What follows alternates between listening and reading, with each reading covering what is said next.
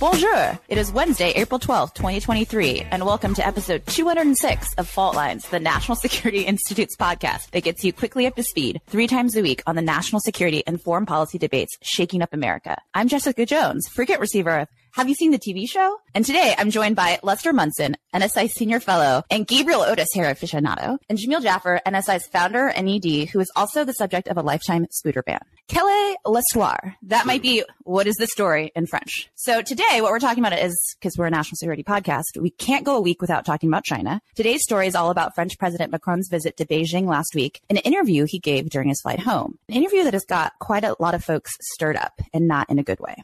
During the interview, Macron emphasized repeatedly the concept of European strategic autonomy, which has been a theme of his for years, and it's a way to avoid the risk, in his opinion, of turning EU countries into, quote, vassals in the event of a global crisis such as a U.S.-China confrontation. When it came to the question of Taiwan, Macron pondered, and I quote, "The worst thing would be to think that we Europeans must become followers on this topic and take our cue from the U.S. rhythm and a Chinese overreaction." And he expressed no particular sympathy for Taiwan in the face of threats from Beijing. The visit and its aftermath have angered politicians on both sides of the Atlantic, highlighting gaps between the U.S. and French approaches to China, showcasing division within the European Union, and probably making Beijing pretty happy. For their part, the CCP has enthusiastically endorsed Macron's concept of strategic autonomy, and Chinese officials constantly refer to it in their dealings with European countries. And just hours after his flight took off from China, China launched large-scale military exercises around Taiwan. Between this and the intel leaks we discussed Monday, China is having a pretty good week. So my first question to you, Jamil,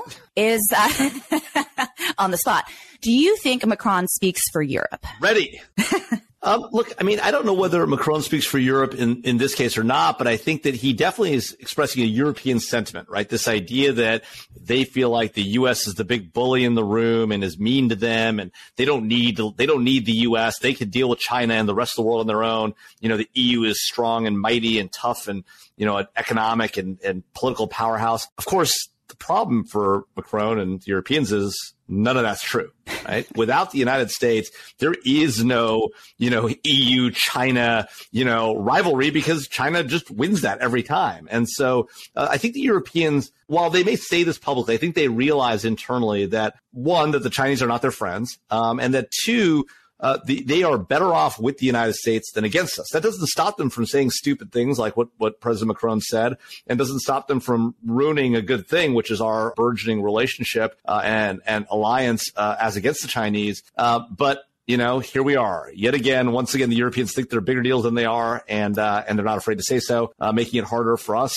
in the U.S. to deal with them effectively. Zut alors, mon ami. I think we should factor in the possibility here that this is just some kind of French resentment over getting pushed out of the AUKUS deal from a year ago. The Biden administration cut this deal with Australia and the UK to bring nuclear submarines to Australia, which is a really critical component to kind of containing Chinese territorial ambitions in the long run. Really important. But the French got X'd out of that deal. They had their own business deal with the Australians that they were not doing a very good job of, frankly, and they got pushed out and they resent it. And I think part of this might just be a little bit of residue from that. It also harkens back to kind of long-term French unwillingness to kind of join the winning team. They basically jumped out of NATO back in the Cold War in the 60s and 70s just because they didn't feel good about everyone having to get together to do something. So they have this tendency to kind of go off the reservation. Some of that is fine. Some of it's ridiculous. In this case, it's particularly bad for Taiwan. I think there's an opportunity for Joe Biden here to get out and be a statesman and chastise the French and chastise Macron specifically and say, hey, you did the wrong thing. Don't do it anymore. That would do enormous good for the alliance and for American politics, frankly, because the Republicans have the wrong approach here. Republicans are saying, well, if the French aren't with us on China, maybe we won't be with them on Ukraine. That's a ridiculous argument. Shame on anyone who's saying it. Joe Biden has an opportunity to go out and be the bigger man. Let's see if he actually takes the opportunity. To that point, you know, we've seen from American politicians, including Senator Rubio, the question, you know, if France kind of isn't with the U.S. when it comes to Taiwan, should the U.S. be with the Europeans when it comes to Ukraine, right? Like, is it time to start to emphasize and prioritize China? Jamil shaking your head. Yeah, I mean, well, look, I mean, our involvement in Ukraine has nothing to do with supporting the Europeans. We're in Ukraine because it's in our interest to prevent the Russians from additional aggression in Europe, crossing into Kyiv and taking Ukraine and then going to the next state and the state after that. One, because we're the leading member of NATO, and if there is a conflict with NATO, we're being dragged into it no matter what. But more importantly, because it's not in our strategic interest to have the Chinese strong or the Russians strong, or frankly, for that matter, the Iranians or the North Koreans. And so we are there not to help Europe, but to help ourselves. And the sooner that Marco Rubio and Republicans and liberal Democrats realize that, the sooner we'll be more effective in our support for Ukraine, because it's not about the Europeans, it's about us. And then, so the interview points out that Macron spoke with Xi for 6 hours, and that a lot of the conversation focused on Russian support of Russian invasion of Ukraine. Right? Do we think that Macron made any headway there when it comes to China limiting, reducing, pressuring Russia to do anything? There's a lot of skepticism. No one else can see that. Les, what do you think? Jones, I think you actually put it very well in the introduction and basically laid out the case for this visit being just wonderful for Xi Jinping. It played perfectly for him, shows division in the West. He's got these pictures of Macron looking like a supplicant before the emperor of China. I mean, it's crazy. This was a disaster on all fronts. But in the bigger picture, it puts the lie, as Jamil was saying, it puts the lie to the we should focus just on China argument. That's not a real option. The idea that the U.S. can abandon the Middle East and Ukraine and focus on containing China doesn't work, doesn't make sense. It's a global issue, and we need to be with Europe. We need to do work to get the French on our side and saying the right things. There's no doubt. But frankly, shame on Macron for doing this. This is on the French. This is not just on the U.S. being a bully or maybe not being as artful in the diplomatic sphere as people think we should be. This is on the Europeans. This is on the French. Get right. You're doing the wrong thing. We need to focus on the long run here and stop going to Beijing to try and look like you're some sort of rebel and your own independent actor. You're not. And this just goes to show, right, that, everyone said, it was because Donald Trump was such a jerk and he was so mean to the Europeans and that's why they didn't like us. The reality is,